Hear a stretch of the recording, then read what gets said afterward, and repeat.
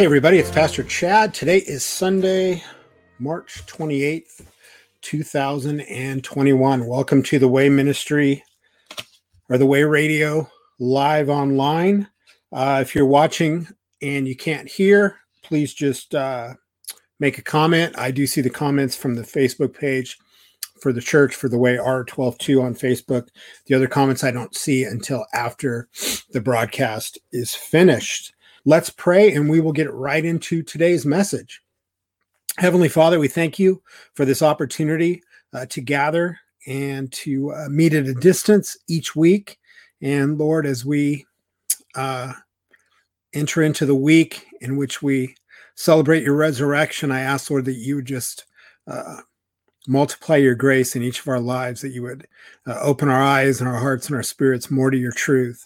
That we would be blessed with the ability to step outside the darkness of this world and to step further into your light and to be blessed with a greater understanding of who you are, the person and the work of you. And Lord, I just ask that you would bless this message today, that you would touch the hearts and the minds and the spirits of each person that hears it, and that you would do a mighty work through it in Jesus' name. Amen. So the title of the message today is, I find no guilt in him, and it's based on John chapter 19, verses 1 through 15. And one thing I'd like to say as we go into this message, and then as we hear next week's message, which will be Easter Sunday, or what I like to call Resurrection Sunday, here in America, and I believe everywhere around the world celebrates it on the same day. I'm not sure. I think it's very clear that we need to reject the absurdity of Easter and what it's come to represent in a worldly context, and embrace the truth of the resurrection of Jesus Christ, which is what we should be celebrating. And the reason I say this is because there is so much worldliness that surrounds Christ, the celebration of Christ's birth at Christmas and the celebration of his resurrection at Easter. And I think because of what's happening in the world and because of so much chaos and confusion that we've seen in the last year or so, one of the ways that we can really have an effect on pushing back against those things is to begin to more outwardly and mindfully reject the staining that the world has put on so much of Christianity. And what really brought this to my mind was last Christmas. I remember reading an article about the factories in China that use basically slave labor to create Christmas ornaments and Christmas decorations that Americans have in their homes. And it just it really bothered me, because it was just these photos of these people living in just horrific conditions, working basically nonstop with very little rest. And this one photo was of a man just covered with red dye that was probably toxic, and he was just making these little decorations of like a red stocking that people would hang on their Christmas tree. And I thought, man, how did we get so messed up to where something as beautiful as the celebration of Christ's birth, because it's been so affected by the world, can cause so much suffering just in the name of greed? And I know Easter is the same thing. In America, many people like to purchase Cadbury eggs and give them to each other, or to give them to their kids on Easter morning in their Easter baskets. And I saw an ad where Cadbury eggs is basically celebrating homosexuality. So that's a company that we should not be purchasing anything from as Christians. So really think about that as we go into today's message and next week's message, how we can begin to strive to get back to true biblical Christianity, and to start striving to make an effort to understand what resurrection, the celebration of Christ's resurrection really is, and the celebration of his birth really is, and to strip away these, like I call them, the stainings of the world that have creeped into so much of this. And I think you'll understand that more as I go into the message today, especially. So let's read John 19, verses 1 through 15, and then we'll go into it like I do each week, section by section. It says, Then Pilate took Jesus and flogged him. And the soldiers twisted together a crown of thorns and put it on his head and arrayed him in a purple robe. They came up to him saying, Hail, King of the Jews, and struck him with their hands. Pilate went out again and said to them, See, I am bringing him out to you, that you may know that I find no guilt in him. So Jesus came out wearing the crown of thorns and the purple robe. Pilate said to them, Behold the man. When the chief priests and the officers saw him, they cried out, Crucify him, crucify him. Pilate said to them, Take him yourselves and crucify him, for I find no guilt in him. The Jews answered him, We have a law, and according to that law, he ought to die because he has made himself the Son of God. When Pilate heard this statement, he was even more afraid. He entered his headquarters again and said to Jesus, Where are you from? But Jesus gave him no answer. So Pilate said to him, Will you not speak to me? Do you not know that I have authority to release you and authority to crucify you? Jesus answered him, You would have no authority over me at all unless it had been given you from above. Therefore, he who delivered me over to you has the greater sin. From then on, Pilate sought to release him, but the Jews cried out, If you release this man, you are not Caesar's friend. Everyone who makes himself a king opposes Caesar. So when Pilate heard these words, he brought Jesus out and sat down on the judgment seat at a place called the Stone Pavement, and in Aramaic, Gabbatha. Now it was the day of preparation of the Passover. It was about the 6th hour. He had said to the Jews, Behold your king. They cried out, away with him, crucify him. Pilate said to them, Shall I crucify your king? The chief priests answered, We have no king but Caesar. So he delivered him over to them to be crucified. And I want to begin this with a quote. Let me put this here. From Charles Spurgeon that I think is very pertinent to what we're reading about today. Spurgeon said, Everything said or done in connection with the Savior during the day of his crucifixion was full of meaning, far fuller of meaning than the speakers or actors were aware.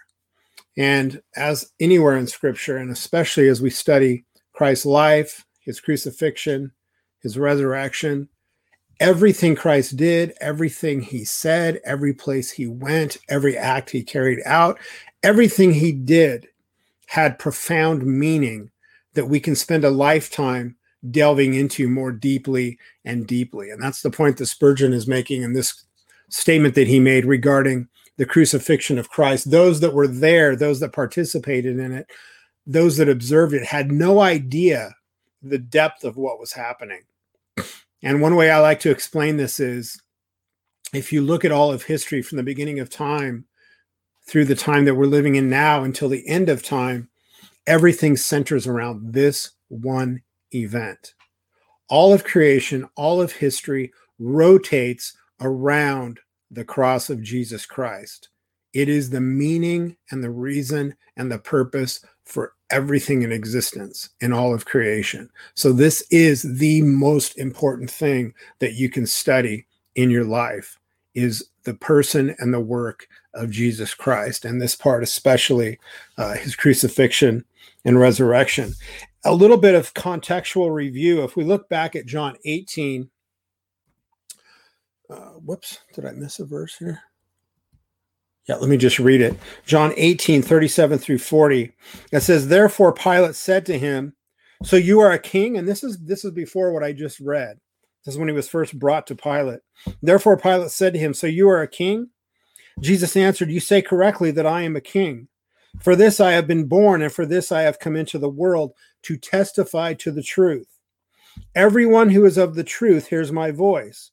Pilate said to him, What is truth? That is one of my favorite questions in Scripture, and it was uttered by Pilate, a man that we consider to be extremely evil.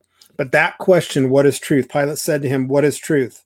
And when he had said this, he went out again to the Jews and said to them, I find no guilt in him. But you have a custom that I release someone for you at the Passover. Do you wish then that I release for you the king of the Jews? So they cried out again, saying, not this man, but Barabbas. Now Barabbas was a robber. The reason I love that question, what is truth, is because during this time, which is so much similar to the times in which we live, Rome and the Roman Empire was just inundated with idol worship, occultism, false gods. There was so much philosophy, humanistic philosophy. There were so many different viewpoints and so many different opinions and so many different religions and philosophies and types of worship that I think many, like Pilate, just said, what is truth?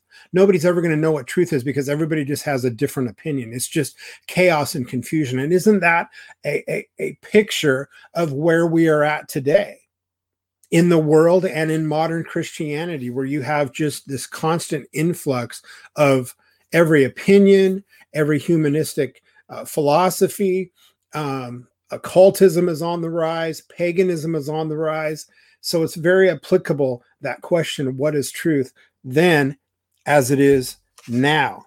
And as we see, the Jews were in such a sense of hatred against Christ that even when Pilate, and you'll see as we read through this today, that Pilate again and again was trying to get out of putting any sentence on Christ, of placing any sentence of judgment against him, because he knew he was an innocent man. He says over and over again, I find no guilt in him. And he was trying to find a way out of doing anything against Christ. But the Jews just kept pushing him and pushing him and pushing him to the point where they actually wanted Christ to stay in Pilate's custody and have a known robber released to them.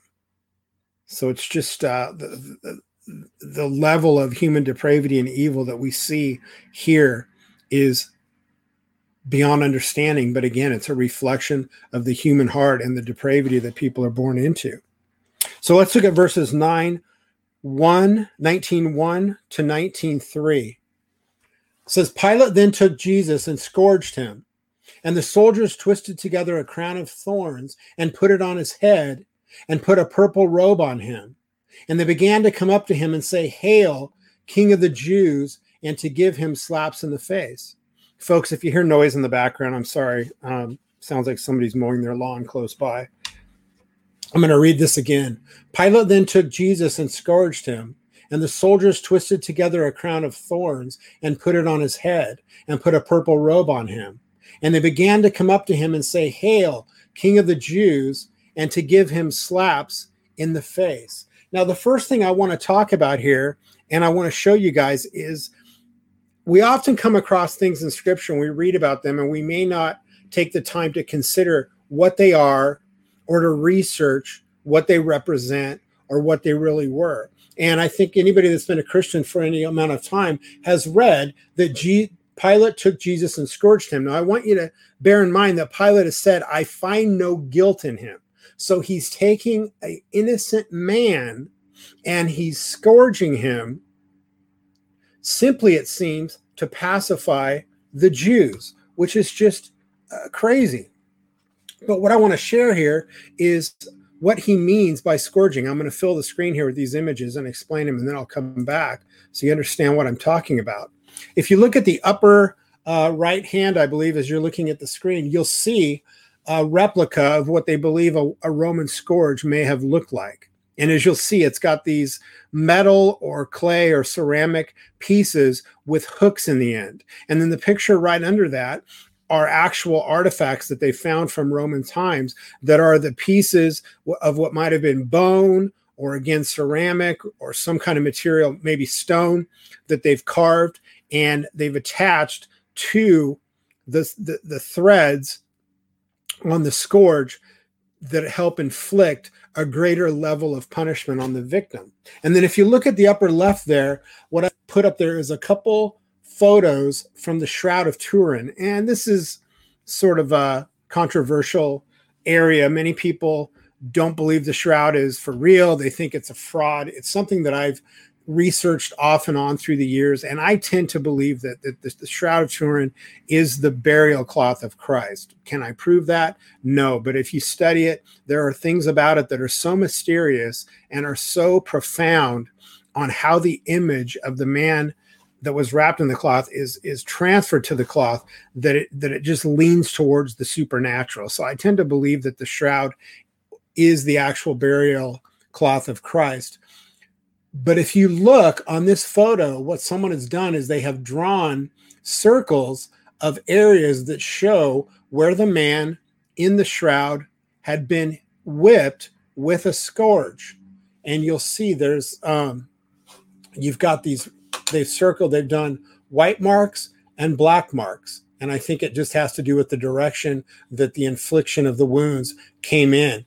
And it's in the front, you'll see here, the thighs, the shins, the chest, the stomach area, even the hands and the arms maybe. And then the back is just been pummeled with a scourge. So imagine the damage that is done to the human body with a weapon like this. And again, the reason I show you this is because Pilate had this done to Christ right after he had stated that I find no guilt in this man. So he's saying this man is innocent. I can find that he's done nothing wrong, but I'm going to scourge him.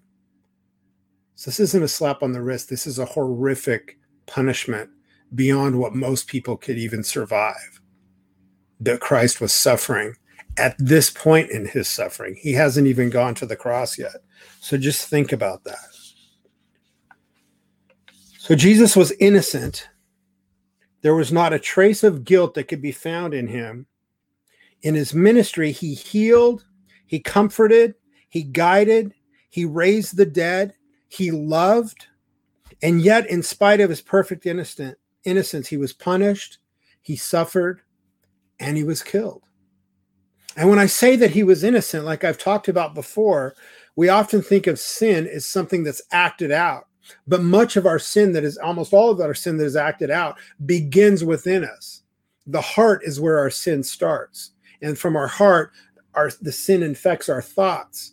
And then it pours out in our actions. Christ never even had that seed of sinful desire or sinful thought that would have been acted out in action. So his thoughts weren't even sinful. He was perfectly sinless, but he suffered in such a horrific way. Isaiah 55:3. Find this one here, you guys. Says, but he was pierced through for our transgressions. He was crushed for our iniquities. The chastening for our well-being fell upon him, and by his scourging we are healed.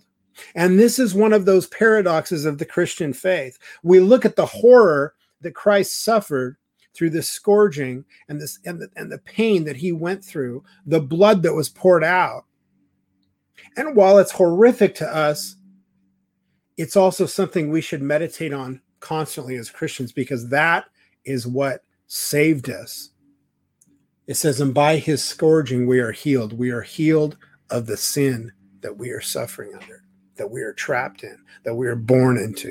So everything that deserved to fall on us fell on him. Very important to remember and to consider. Consider what he endured for sinners. He prophesied that these things would happen during his ministry. If you look at Luke 18:31-33, it says, then he took the 12 aside and said to them, behold, we are going up to Jerusalem, and all things which are written through the prophets about the Son of Man will be accomplished. For he will be handed over to the Gentiles and will be mocked and mistreated and spit upon. And after they have scourged him, they will kill him, and the third day he will rise again. So he told his disciples these things were going to take place. He knew exactly what he was walking into. That's why it said he set his face toward Jerusalem. Let's look at John 19:4-5. Pilate came out again and said to them, behold, I'm bringing him out to you so that you may know that I find no guilt in him. Jesus then came out wearing the crown of thorns and the purple robe. Pilate said to them, behold the man. So he's been scourged. His back is a bloody mess. He's been nearly destroyed physically from this punishment. Then they put this robe on him to mock him, pound a crown of thorns into his head. And now Pilate brings him out because he thinks maybe this will placate the Jews. Maybe they'll back off when they see him in such a state. The crown of thorns was to mock his claim of being a king. But what do the thorns represent? The thorns represent our sin. The thorns represent the sin that he was bearing for those that he came to save. Now, I want you to notice that thorns must have come about after the fall. Because remember, when God created the heavens and the earth, when he created the original earth, before Adam and Eve transgressed and sinned, the earth was perfect. It was not even anything like we see it now. But when they transgressed God's law, when they went against his command and they rebelled against him, sin came in. And part of sin coming into the world was that the world then went into a state of decay or entropy. See, at that time, before that, you didn't have things like rust. You didn't have disease. Those are all the result of sin. But the other thing you've got to realize is that thorns are a result of the fall of mankind and its effect on nature. If you look at Genesis 3:17 through 18, it says, "Then to Adam he said, because you have listened to the voice of your wife and have eaten from the tree about which I commanded you, saying you shall not eat from it, cursed is the ground because of you. In toil you will eat of it all the days of your life. Both thorns and thistles it shall grow for you, and you'll eat the plants of the field." So the thorns that were placed in Christ's head were because of our sin, but the actual thorns themselves are in the world because of sin. A fascinating thing to study and to consider. And the purple robe was to mock his claim to royalty. They said, if you're a king, fine, we're going to bloody you, tear up your back, and then we're going to put this purple robe on you since you think you're a king. So they were just mocking him in every way that they thought they could. But again, what does Pilate say? I find no guilt in him. He repeats it again. I find no guilt in him. But what I want you to do here, and this is what I was talking about before, when it comes to Resurrection Sunday, instead of looking at it as Easter, which comes from pagan worship, I want you to look to Christ here. I want you to look at his love, to look at the humility with which he bore such ridicule and torture. Look to Christ here and see what he paid in our place for our salvation and what he bore for our sins. This is what we should be focusing on, not Easter eggs and not candy and not this worldly garbage that we've allowed to corrupt such a holy and amazing and wonderful remembrance. You see, you're starting to see why I said that at the beginning. Look at Isaiah 50, verse 6. I gave my back to those who strike me, and my cheeks to those who pluck out the beard. I did not cover my face from humiliation and spitting. Again, a prophecy of what the Messiah was going to suffer centuries before Christ was born. And then Pilate says, behold the man. What he's referring to is Jesus, the last Adam. He didn't know he was referring to it, but he was. Jesus, the last Adam, who is all that we should be. See, we were made to be perfect and holy and to celebrate and worship and glorify God, but we've totally transgressed that in our sins and trespasses.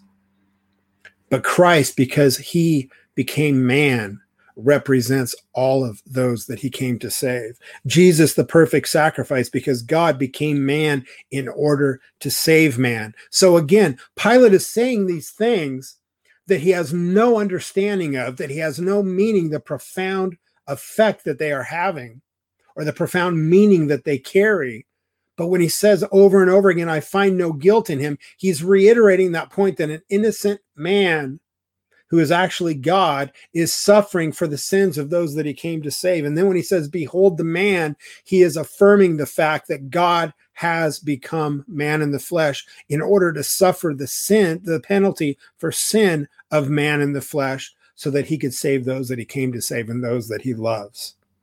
So Jesus, the last Adam, is all that we should strive to be. We should strive to emulate his humility, his compassion, his love, and his sacrifice. Look at Romans 5:18 through 19.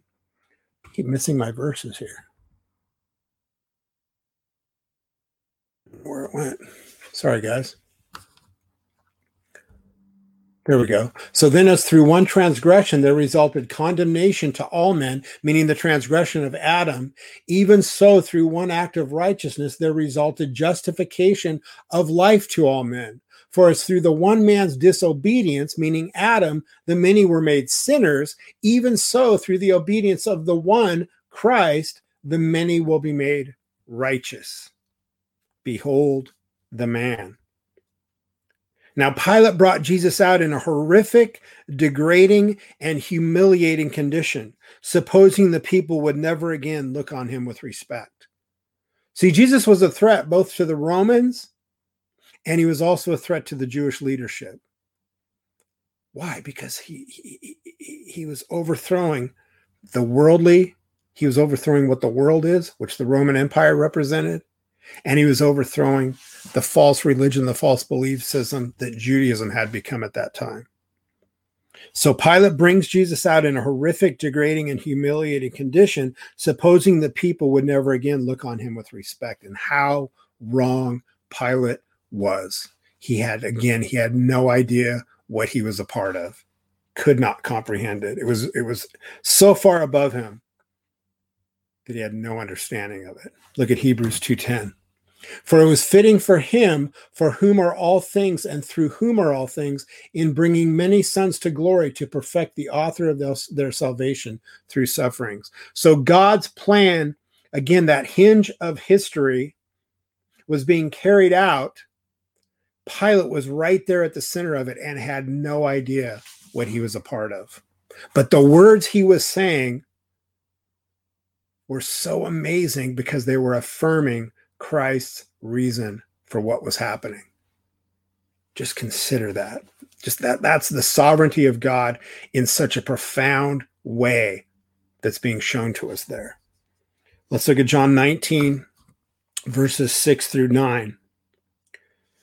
So when the chief priests and the officers saw him, they cried out saying, "Crucify, crucify." So he's been punished. He's in a horrific condition, but they're not even close to being satisfied. So the chief priests and the officers saw him. They cried out saying, "Crucify, crucify." And Pilate said to them, "Take him yourselves and crucify him, for I find no guilt in him." He says it again.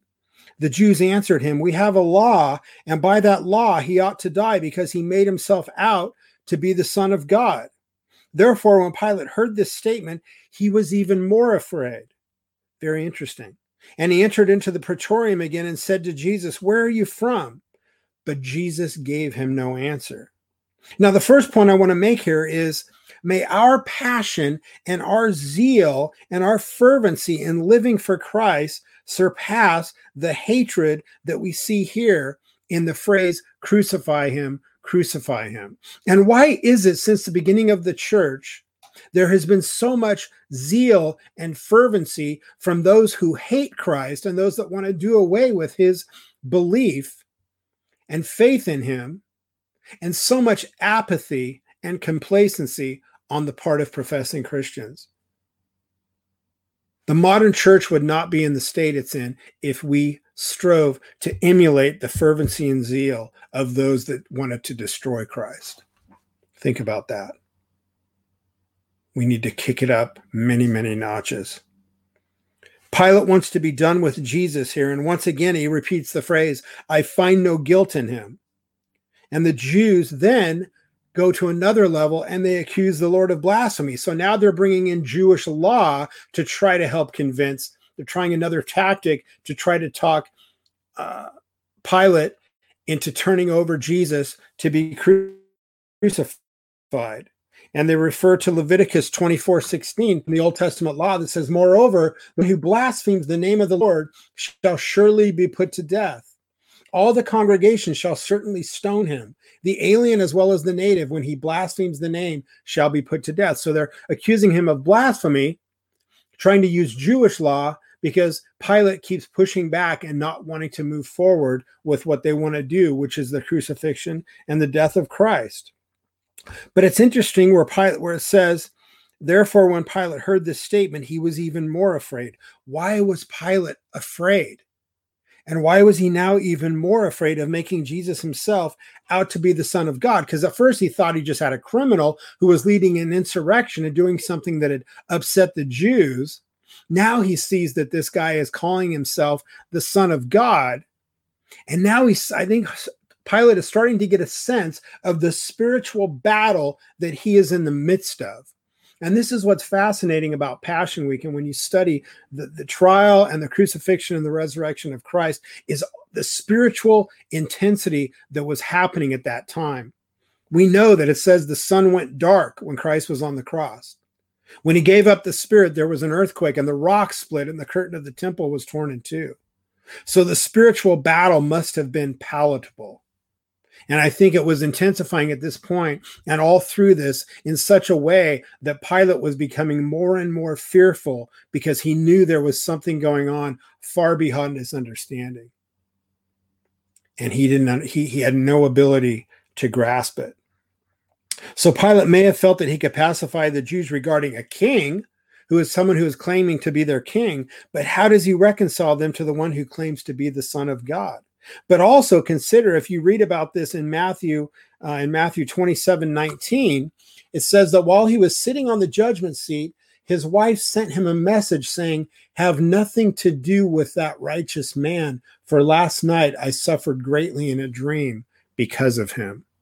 So I believe all through this time, it may have been a few weeks, as Christ's ministry was nearing the cross and the crucifixion was drawing near. I believe the spiritual intensity around Jerusalem and around Calvary at that time just kept getting more and more vibrant, because we were seeing the ultimate battle between good and evil carried out, between God and the forces of Satan. You see? This, like I said, literally the hinge of history was turning at that time, and Calvary was the center of it. To where people, I don't believe his wife was the only one that probably had dreams. I think many were probably very, very troubled. I think anxiety was probably prevalent. People were trying to understand something is very, very wrong. And then on the day when he's on the cross and it goes dark for hours, and then when he gives up the ghost and he says it is finished and he dies on the cross and there's a massive earthquake and the rocks crack, the curtain in the temple is torn to two, and some of the dead rose from the grave, it says. Think of that. Spiritual warfare just exhibited probably at the most intense level that's ever been until the final day when Christ returns. Very interesting thing to study. So Pilate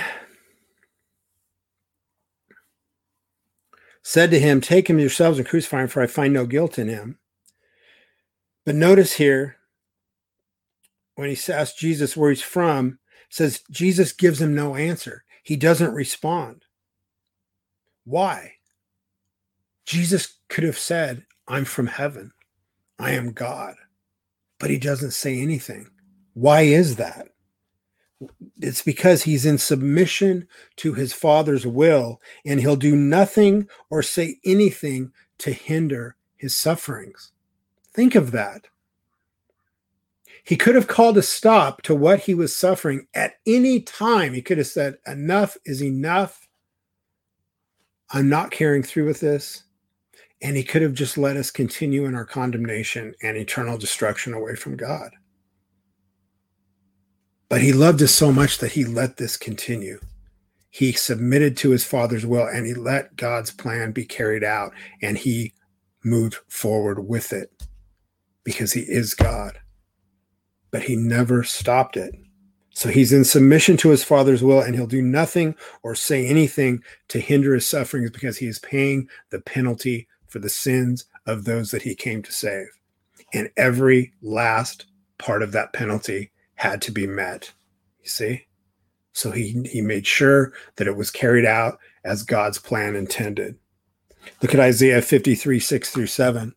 All of us like sheep have gone astray. Each of us has turned to his own way, but the Lord has caused the iniquity of us all to fall on him.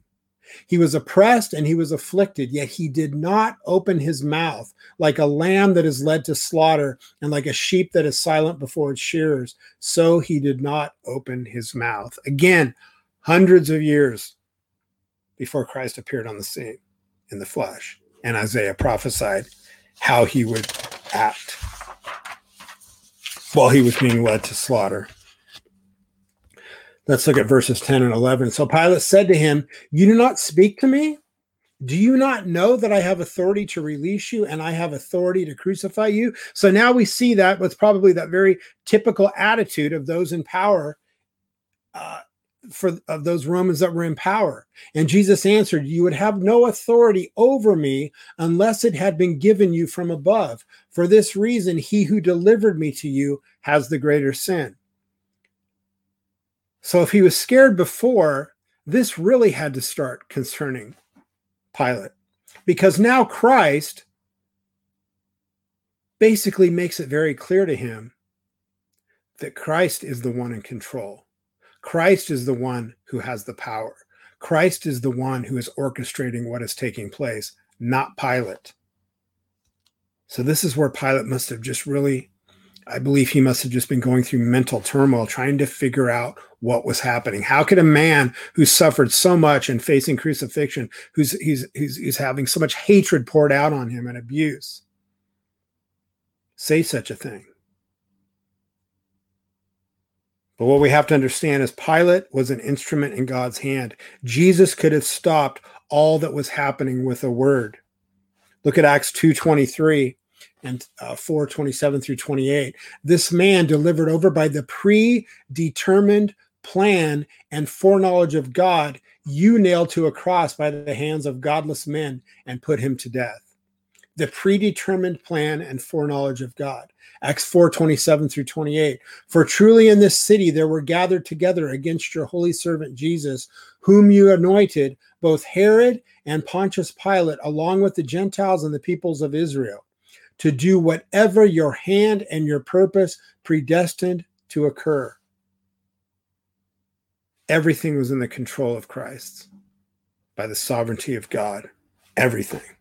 But notice where he says, for this reason, he who delivered me to you has the greater sin. Herod is doing what God is controlling him to do and what his purpose was through God's plan.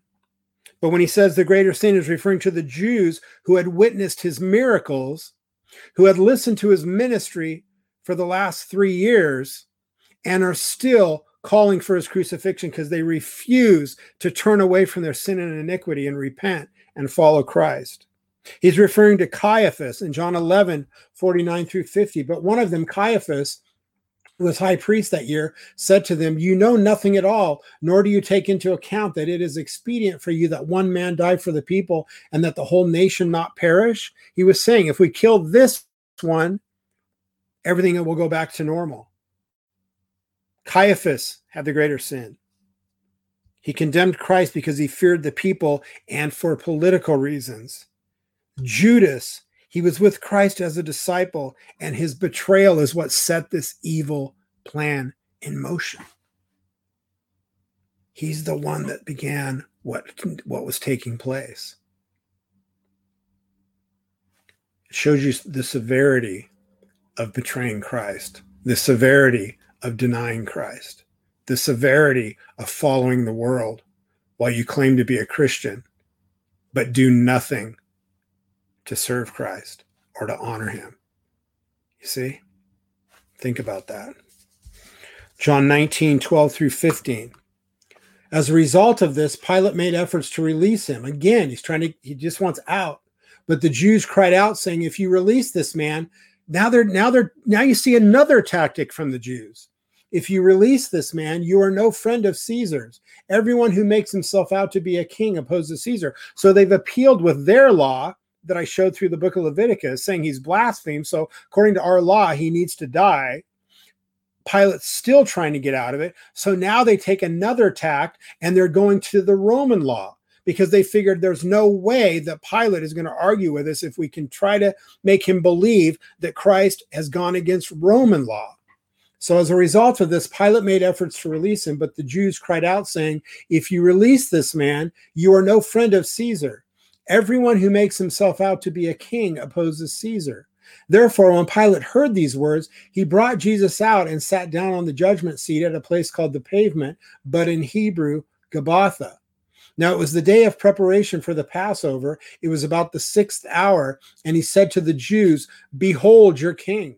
So they cried out, away with him, crucify him." And Pilate said to them, "Shall I crucify your king?" The chief priests answered, "We have no king but Caesar." Look at the desperation of both Pilate and the Jews. It's fascinating. The Jews hated Caesar. They hated the power of the Romans. They felt totally oppressed under them. They believed their Messiah would come and free them from Roman rule and oppression. But they hate Christ so much more that they appeal to Pilate through Roman law and basically claiming that now Caesar is their king. They were using the only angle they had left that they thought would work in carrying out their desire for the murder of Jesus. They threatened Pilate with being considered a traitor. Just fascinating. Now notice that it's the day of preparation for the Passover. The Jews should have been purging out the leaven in getting ready for the Passover. They should have at this time begun the ceremonial purging of the leaven from their homes in preparing for the Passover. So they're claiming that they're trying to adhere very strictly to Jewish law. That's what they're claiming in bringing Jesus to this sham of a trial.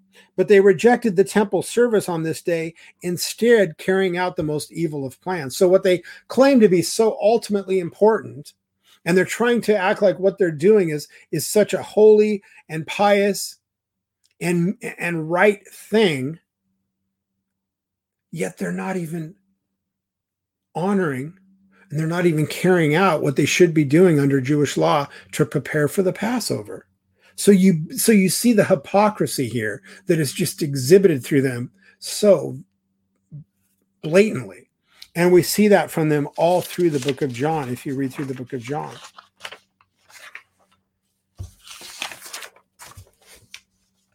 So now Pilate cries out, almost seemingly in desperation. He says, "Shall I crucify your king?" And he's seeking a way out of his predicament again.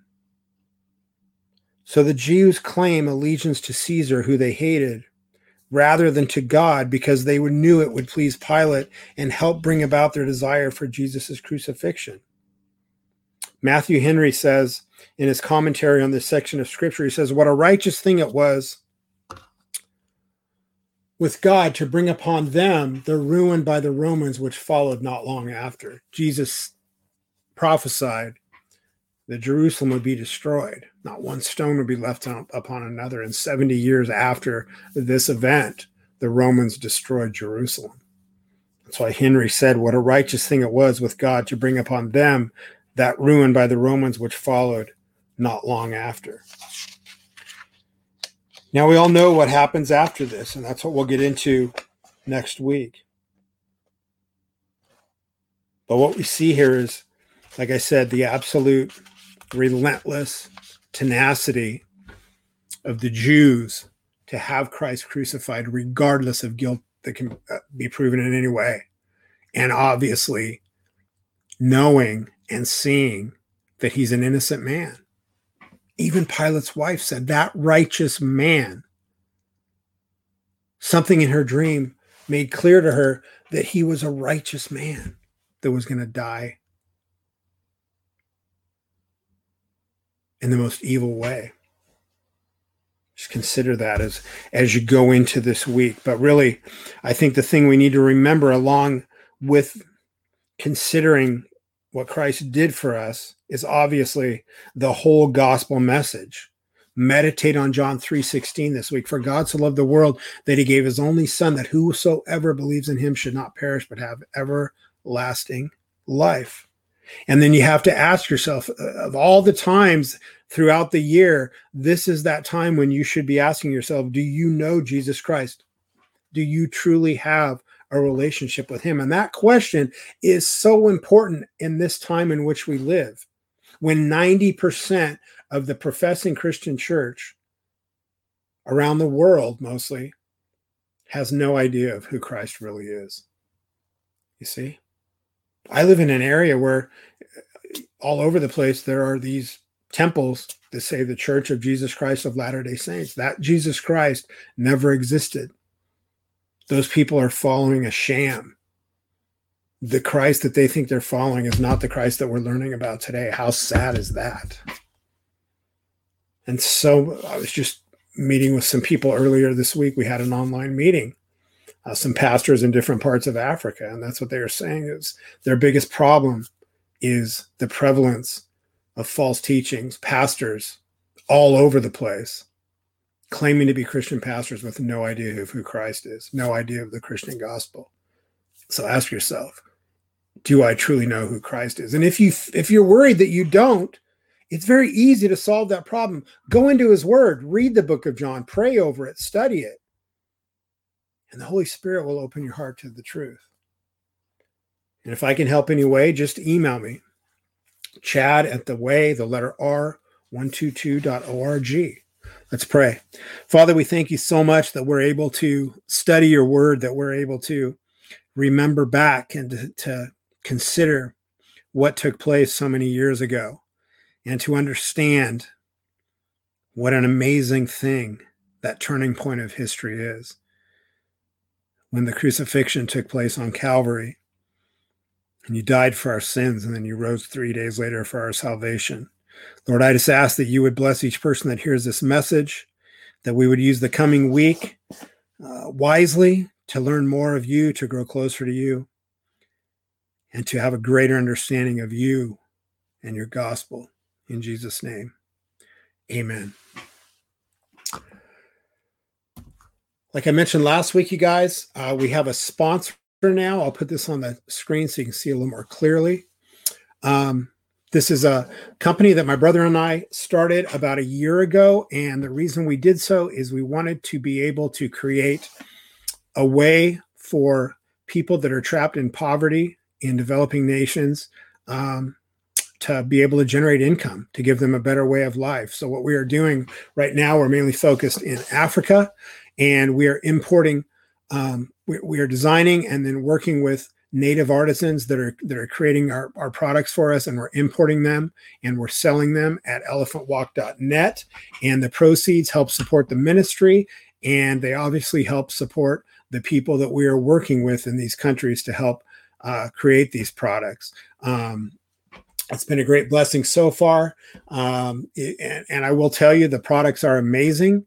If you're interested in anything along the lines of really nice, high quality leather bags, handbags, purses, men's wallets, we have just an amazing collection of items, and also dishes, wooden dishes, serving sets, condiment trays. Please take a few minutes and just check out elephantwalk.net. And I think you'll be really impressed with what we have on there. And it's a project that I'm really excited about, because one thing you learn if you're in ministry in the modern time is if you're preaching the gospel and you are trying to win souls for Christ, you get very little support. If you're in a false teaching, there's so much money in it, you can't spend it. It's just the way it is. And I hear that from so many pastors. So my brother and I started really praying about it and talking about it. And we thought, you know what? Let's create something. The Lord led us into this, and something that will help support the ministry and enable us to do something much larger than we were able to do before. So we need all the help we can get. And I'd appreciate anybody checking out the website. If you do go to the website and you decide to make a purchase, all you have to do is type in The Way, all lowercase, on checkout, and you get a 10% discount. So just check out elephantwalk.net, type in The Way upon checkout in the coupon field or the discount field, and you get a 10% discount. If you have any questions about that, just shoot me an email at chad@theway, the letter R, 122 If you'd like to support the ministry, give me 1 second here. I'll bring this back directly. You can just go to our website at thewaytheletterr122.org and go to the donate page. You can subscribe to the podcast at christianpodcastcommunity.org. And like I've said before, what I do is usually each Friday or Saturday, we publish the sermon as a podcast episode from the previous Sunday. So you can subscribe to the podcast. If you do, please be sure and give us 5 stars. That helps very much on places like iTunes and I forget which ones we're on. I obviously just publish them, and I probably should spend more time promoting and paying attention to all the different platforms that they're on. But if you have an opportunity to rate the podcast, please do. But to find it, just go to subscribe to the podcast at christianpodcastcommunity.org, search for The Way Radio in the search field, and there's a bunch of other great podcasts on there.